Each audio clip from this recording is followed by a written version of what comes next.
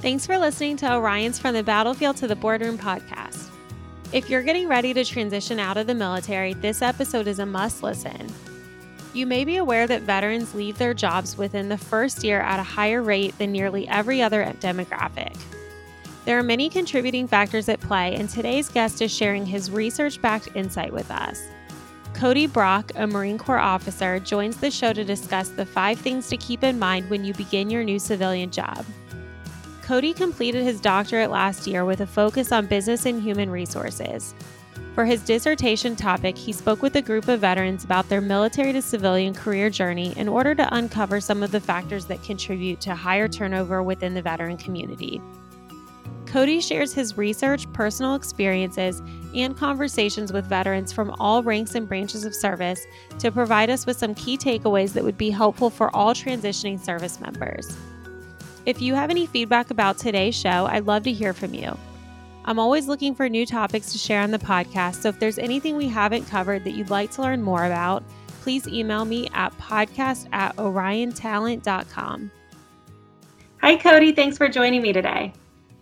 Oh, it's good to be here. Thank you for having me.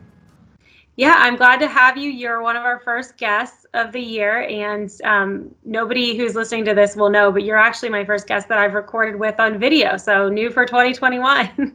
Absolutely. So you reached out to us to potentially contribute to a blog post or podcast with a really interesting topic. I'm excited to talk more about it, but before we jump into that, can you just tell our listeners a little bit about yourself? Sure. So just briefly, I first enlisted in the Marine Corps in 2006, and I spent some time within the legal community, was overseas in Japan, did some time at the Pentagon, did a deployment to Afghanistan, and first started to really get the itch for education. Took 1 class here, 2 classes there. Eventually, I finished my undergrad degree online, applied for commissioning, and the Marine Corps said, sure, free officer. Sounds good to us. Went to boot camp a second time, became a supply logistics officer, ended up earning my MBA while on active duty to try and become a better logistician, a couple more deployments to the Middle East. And then in my current role with the NROTC, I finished my doctorate. And so I've got just under 15 years of active duty now, but the dissertation topic for my doctorate degree was on the skills of veterans and how they may or may not transition or translate to the private sector. So that's why I was happy to try and share this with, an organization like Orion who really helps junior officers in that transition. And it's a great topic because it's something that I know a lot of transitioning service members are kind of struggling with and questioning themselves. And then on the flip side, employers are, wondering, hey, we want to hire veterans, but we're not exactly sure how their skills translate. And so I think it's a good topic all around, and it's good for people who are listening because most of our listeners are going to be veterans, not necessarily employers.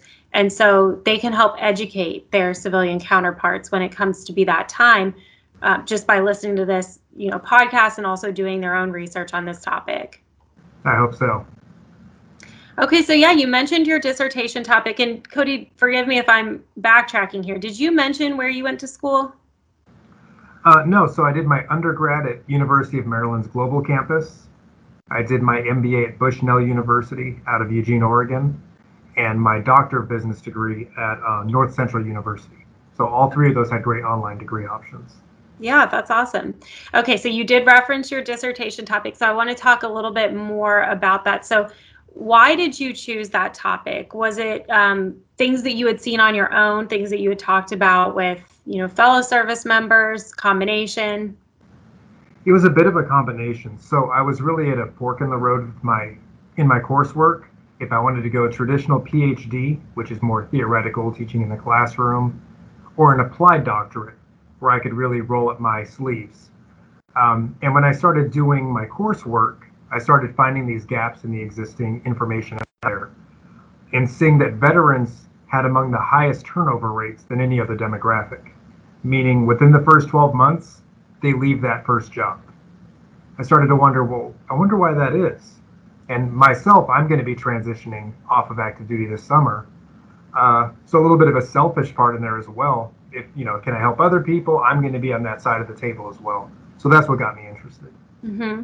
And that's a really good point, because a lot of employers currently are interested in retention. I mean, it costs so much to replace an employee when they leave. And so we have employers that ask us that about veterans. Why is it that they have typically a shorter tenure, especially in their first job off of active duty, like you mentioned, within the first year?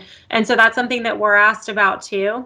And, a lot of times it's because it's not a good fit. And so I know that you talk a little bit about some things to expect, level set expectations, because sometimes it's truly not a good fit. Maybe you didn't know exactly what you wanted to do. You start your job and you realize you definitely don't want to do that. And that's certainly one thing, but sometimes it's things that, maybe you just didn't know ahead of time, that had you known, it would have made that transition a little bit easier. So I think it's a great topic. Who participated in the study? Because I know you surveyed lots of veterans. I did. So I started pretty small. I knew that I couldn't save the world with this one dissertation topic. So I looked at all branches of the military. And I wanted to make sure I had at least 5 representatives from each branch and at least 1 female. I didn't want to just have infantry, Marines, or just military, police, Army, etc. To try and get a good representative sample. Yeah, that sounds good. Okay, so you had sent over a list to me of 5 things to keep in mind in your new civilian job. And like I said, I think that kind of goes back to setting expectations. Obviously, nobody wants to get into a job and feel like they're throwing out all of their must-haves and just settling. So certainly not that by any means, but I want to read through each of the 5 things that you provided and then see if you can, just give a little bit more input, whether it's from your personal background, your dissertation, things that you're going to do when you transition out. So with all that being said, number 1, your veteran service may be appreciated, but it may not be fully understood. Sure. So there's this term I came across called capital. A lot of people familiar with the military may know, like the Arabic term we use, wasta, or clout, credibility, however you want to characterize it.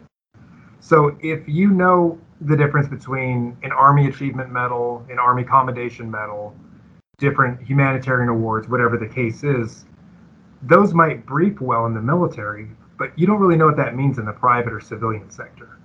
And so the first thing that veterans need to understand is a lot of that resume, it's appreciated and it's impressive, but they don't look through it through the same lens that someone in the military did.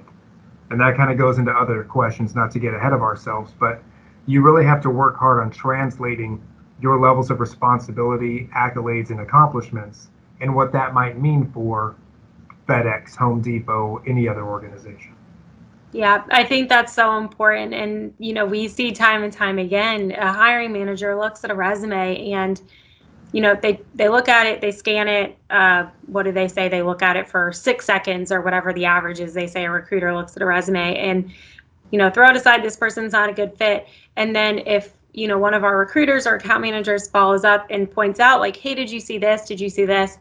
Well, to them, some of those things just come off as jargon. They don't know what it means. So to your point, just doing your best to explain in very plain terms, what does this mean and how could it benefit their organization? Exactly. Okay, so number 2, your level of responsibility may decrease at first. And I think that that's a tough one. What I really found is that the issue with veterans transitioning is it's a cultural issue. There's just miscommunication, and veterans aren't to blame, and certainly the civilian organizations aren't to blame. It's just a cultural intersection. So I know after 15 years in the Marine Corps, if somebody tells me that they were a platoon sergeant, I don't need any more context. I say, okay, got it. You've been in between 8 to 12 years. You've probably done 3 deployments. I can assume to a certain level of certainty what your background is and your responsibility. And I know you've led a team of at least 40 people. In the private sector, you're not guaranteed an opportunity to work and be in charge of 40 direct reports. So you may think on its face, well, now I have less responsibility, or I'm not trusted as much. When really it's just there aren't that many platoon sergeant level, I'm using air quotes here, equivalences that you can roll right into in the private sector. Mm-hmm. And then the other thing with that is just, just because you leave active duty at a certain level, just if you equate it to any other job, taking the military out of it, you're switching industries essentially. So say you've worked yourself up to be a senior manager in one particular industry, and then you're going to another different industry. It's pretty much expected that you're not going to go into a lateral move and take on the exact same position with same responsibilities, because to some extent you do have to learn the ropes. It's going to be different. And that's exactly it. What I like to tell a lot of my younger Marines when they're exiting the Marine Corps is I'll say, well, if someone came to you, a straight civilian, and you were a recruiter, and they said, hey, I was car salesman of the year for this entire region in the Pacific Northwest, you'd be impressed, but you wouldn't want to make them an E6 right off the bat. You'd still say, good for you. Sounds like you have some potential. Let's put you in this spot as a private first class and see how you progress. So there needs to be that same understanding of that exchange. Definitely. Okay, so the next one on your list is the culture of your organization may be different from your military unit. And I think this one's great because I know culture is huge, especially when you talk about people leaving their job within the first year. I mean, a lot of times it's because it's not a good cultural fit. And so my dissertation used a lot of qualitative, meaning interview questions, open-ended questions, instead of just agree, disagree type of questioning, because I wanted to see what the respondents would say in their own words. And they used a lot of words like you're saying, Megan, good fit, cultural, brotherhood, camaraderie, and how they missed that. Even those who hated the military and couldn't stand the work hours or whatever the case was, even those who said they came from bad commands, still said what they missed the most was the team. They didn't miss being a motor transport wrench turner. They didn't miss necessarily being an infantry person in the motor pool. They missed being in the infantry. It was the people. And what I found in doing the research and talking with veterans is that, you hear the term misery loves company. Whether it was the best of times or the worst of times, everyone has each other's backs. Because by nature of the military, you have to. And you live with these people, literally. You spend 24 hours a day, 4 people cramped in a room. You're going to physical training together, working together, deploying together. Well, when you go to a private organization and it's your first time being in that environment, it might just be a 9 to 5. Nobody can be expected to have a dying passion for working in the warehouse or at the car dealership or whatever the case is.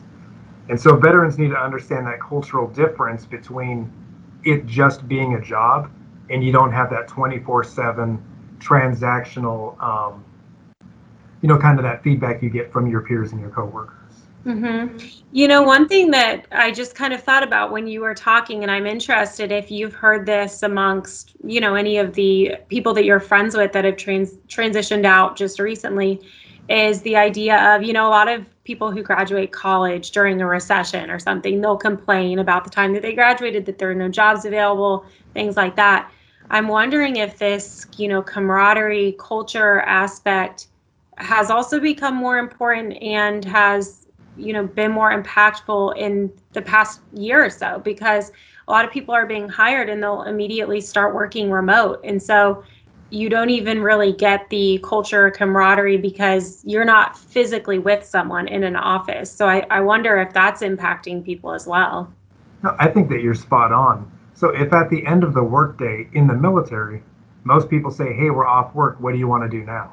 And they go watch the game together, they go back to the barracks together, they're whatever the case is, they're being very social. And because of those bonds outside of work, you're more willing to help each other inside of work and continue to have each other's backs. And so in a remote position, like you just mentioned, imagine how much further removed you are, not just for coworkers, but for the buy-in or the passion for whatever your position is. Yeah, that's very true. And it's something that, like I said, I'm sure has really impacted people's careers and just getting started in the past year. So hopefully, as we continue into this year, hopefully it'll be less of a effect as people start to get hopefully back physically in office spaces and things like that. Or hopefully companies can try to overcome that. But, there's only so much you can do virtually. So I just thought of that when you were talking about that. Okay, so number 4, the culture of boss. Yeah, so what was funny in a lot of these responses is they were very critical of their boss's leadership styles in these responses that I got. And again, this was regardless of Coast Guard, Navy, Army, Air Force, because what we're raised in with the military is very invasive leadership. When you sit down, whether it's your first meeting or your 100th meeting, it's how are things going in your home life? How's your marriage? How's your finances? What kind of car are you driving? What's your APR? Have you gotten your flu shot yet? And it's so unbelievably invasive, but it comes from care and mission readiness, and what you do as a wrench turner at the motor pool equates to mission success on the combat, in the battlefields. So there's a reason for it. And also in terms of discipline, we have non-judicial punishment and courts martial and all these other means of disciplining in the military. So if you are immediately transported to the private sector and you have a boss who says, "Hey, Megan, welcome aboard. Let me know if you have any questions." You're thinking, well, what in the world? This isn't a leader. This isn't someone who really seems to care or value me. And they're certainly not getting me out of this position. And then on top of that, when you have the coworkers who aren't pulling their own weight, or maybe they're having discipline issues, they're late to work habitually, and you're thinking, well, when are people going to get held accountable? They perceive that as lazy leadership, as opposed to, well, they're in the same position that you are.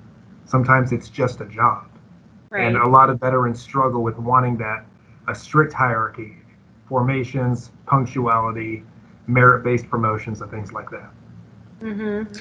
Yeah, I mean, all of those things you mentioned, they're great points, because veterans are definitely very adaptable and creative, but on the flip side, they do expect those things that you just said. They want that leadership. They want things to be like they were in the military, because especially for a lot of veterans that we work with, we're working with them for their first civilian career. So their first time off of active duty, they don't have anything to compare it to other than what they experienced in the military, which is so different. And so I think, having conversations like this and hearing your input, it's not to scare people off to say, hey, you need to totally reset your expectations and you need to know that this is how it is and you just have to deal with it. It's not that at all. It's just trying to help people understand the differences. And I think you're doing a good job of explaining that.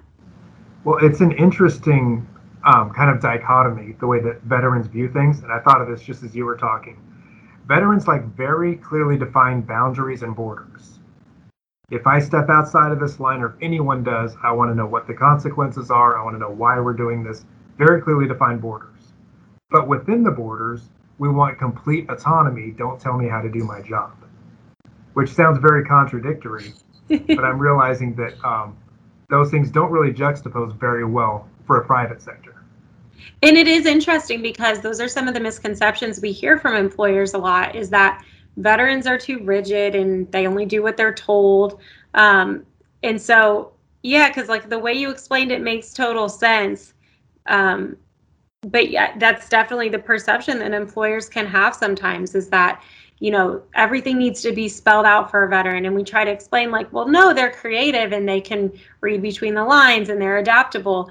But there is a little bit of both, just in terms of not necessarily rigid and only doing what they're told. Those were more negative connotations, but a little bit of wanting more guidance and clear boundaries, like you said.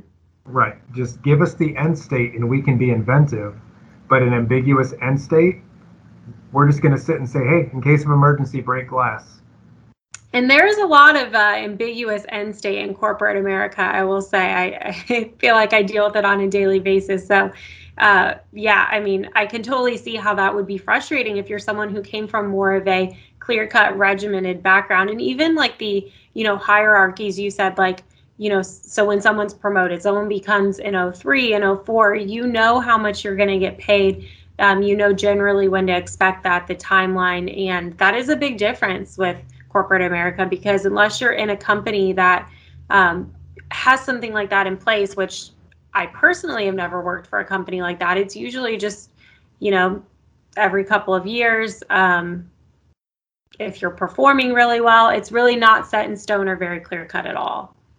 Right. It's very easy to quantify success in the military. Exactly. Yeah. Okay. So number 5 on your list, the fulfillment may not be the same. And that's really just taking 1 through 4, putting them in a blender and putting it on high speed.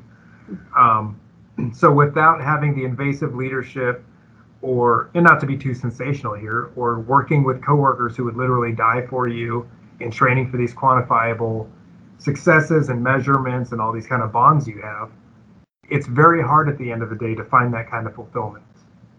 I've seen Marines be fulfilled by counting knee pads in a warehouse, and I've seen airmen be very fulfilled with these high-level strategic, the president knows where you are missions. The entire spectrum, the military is very good at getting buy-in and having a fulfilled job, whether it's your no kidding occupational specialty or the people you work with or the boss you serve for or whatever the case is. There's always something there. And so if you don't have all those ingredients to make the fulfillment soup, I think that's why a lot of veterans say, well, this is not what I expected. And my other assumption is there are so many wonderful programs out there for transitioning veterans. We also know that we have options. Well, I'll just go back to school and use the GI Bill. Or there's so many veteran hiring initiatives. Or my buddy back home said I could always get a job doing such and such. We know that we have options, which is a good thing. And so without finding that cultural fit and having that fulfillment, I think that's why we continue to be a risk for high turnover, as you mentioned earlier. Mm-hmm. Well, with the fulfillment piece, it's like, you mentioned Marines feeling fulfilled by counting knee pads. I think that part of that is probably just because they know what the bigger sense of the mission is. They know who they work for. They work for the Marine Corps. They have the sense of camaraderie with their fellow, people that they serve with. So I think it's a little bit different, and you innately have this sense of fulfillment because, where else do you work that you tell someone that, you work for insert whatever company, and people are like immediately impressed and thanking you. And, that just doesn't happen. So there's that too. In terms of the fulfillment though, do you know if a lot of people that you talk to or, talk to during your dissertation or even any of your friends, do they then generally try to seek that fulfillment outside of work in terms of some sort of like volunteering or groups or anything like networking, things like that? It's usually looking for another job more than supplementing it, unless, and this will probably come to no surprise to you, unless the pay is right. Right. If the pay is above a certain threshold, veterans will just suffer through it. But if they say, hey, I can find something commensurate at another location, I met people who, and again, I made sure that the respondents were only within 1 year of leaving active duty. Some were on their third or fourth job. Oh, gosh. And some were even still seeking employment other places. They just, it's an itch that they couldn't find another way to scratch. Yeah, that is interesting. I think I may have missed that part about the 1 year after leaving. That's incredible, especially because, again, like you said at the beginning, we know that turnover rates are higher among veterans than civilians when they enter their first job. But maybe, I guess I'm even surprised by that. So maybe it just a little bit, we're all learning something today. Right. Well, I've appreciated you sharing that. I think your dissertation sounds really great. I know you're going to contribute to a blog post for Orion too, so I really appreciate you reaching out. But kind of to continue this conversation, just from your own perspective, having talked to people who have served in the military, just your perspective, what has been the most challenging aspect of the transition from military to civilian? It could be related to careers or anything else. Sure. I can tell you that even personally, because I'm looking at transitioning this summer, I'm only about 5 months out now, and I'll look at an award that I've gotten or a billet or position that I've held, and I've thought, wow, how in the world am I going to qualify this into civilian terms so they understand, like, this is a pretty successful position or this award meant, this or that to it. So I'm now on the other side of the table realizing it is tough. And I think that just having an awareness is kind of, the G.I. Joe knowing is half the battle. And that's why I wanted to, do this blog. I'm doing one both from the civilian and from the hiring manager's perspective, trying to do both sides of it. And I want to do this podcast. But just having that awareness to start early, and veterans should really just be selfish a little bit. Take the time to decide, well, what is going to fill my bucket? What is an industry that I'm at least a little bit interested in? even if I need to take a bit of a pay cut or it's going to be a little while before I make those promotions, I can find some fulfillment in it. Because we're so hireable, we can very easily end up in the wrong relationship, which is really what an occupation is. Yeah, definitely. We always compare like what we do here at Orion to like a dating service. So I agree. Sure. It's very similar to that. And we talked about turnover from the employer's perspective. It can be very expensive. They have to replace you with somebody else, but it's also very expensive from the perspective of the person who is leaving and looking for another job. I mean, in that case, if you're quitting, you do sort of have the upper hand versus being fired. So obviously it's always better to quit than be fired, but you have to start over somewhere. That brings on its new stressors. Maybe the pay's not exactly the same. Maybe you have to move. If you have multiple things that you're juggling, like your family life, things like that. I mean, there's a lot to consider. It's really just like you said, being selfish and figuring out what's going to make you happy, because the best long-term fit for you is going to be the best long-term fit for the company. And being selfish and figuring that out on the front end is only going to benefit both of you. Exactly. And one thing I've noticed looking at Orion is you have locations all over the country. And so some of these, whether from the enlisted or the officer ranks, you might take a position where you're paying money out of pocket. The military, no one's reimbursing you. And you're still moving to a new location, moving your children, moving your spouse. It's a huge commitment. So really taking the time to start early and often, I'm hoping would be helpful to people.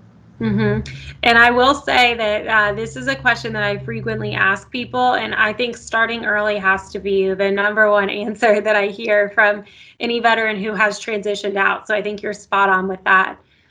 So you mentioned you're transitioning in the summer. So if you want, you probably don't want to go into a ton of detail with us because you don't really know what the future holds. None of us do. Right. But what's next for you? Are you looking for a specific type of job, or are you still trying to figure that out? Still figuring it out a bit. The thing that the military spoils you in is you do a completely different job every 2 to 3 years. I've done everything from a pretty nice university position where I'm at now to Nine Palms to all kinds of deployments in between. And it's really just the people that have kept me around for 15 years. So if I could find a position where I can just manage teams of people and solve complex issues, I think that I would be happy. There's no industry that really excites me. It's more just problem solving and working with people. Yeah, definitely. I mean, I can tell just from, reading the stuff that you sent over, your dissertation, it's all very impressive, and you definitely come off as a problem solver to me. Oh, well, I hope so. I appreciate that. Yeah. So Cody, any other advice that you'd like to leave with our listeners who may be transitioning soon? Maybe they've already transitioned, just anything general that you think is like the biggest piece of advice that you would like to share? The biggest piece of advice would be, if you're still on active duty, the invasive leaders that I talked about, make your leaders be invasive. Don't just do a check in the box and say, I can't wait to get out of the military, do your transition seminar, and then leave. Start talking to those leaders, and leaders need to be invasive. What is your plan? That's not a good enough plan. Use it with the same level of scrutiny and strategy as you would something in the military. Have a plan of action and milestones, start networking, update your LinkedIn profile, talk to mentors, start getting as plugged in as you can. I think that's great advice. Do you have any specific resources that you're using for your transition plan in terms of books, websites, anything like that? I'm reading a lot of books by Patrick Lencioni right now. And it's he takes these high-level business concepts and distills them down to kind of these fables or short stories.